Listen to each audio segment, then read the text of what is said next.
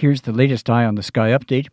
Stubborn low clouds over northeastern sections should dissipate this evening. A Clipper-type system will bring scattered to numerous snow showers tomorrow, mainly over the north and mountainous terrain.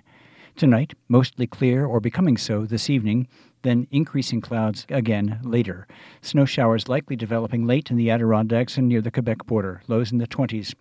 Sunday, mostly cloudy, snow showers likely in the northern mountains with 1 to 2 inches, scattered in northern valleys and southern mountains with an inch or less.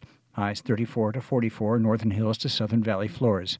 Sunday night, partly cloudy, far southern valleys, otherwise mostly cloudy, scattered evening snow showers, mainly northeast, diminishing to isolated flurries late, lows in the 20s.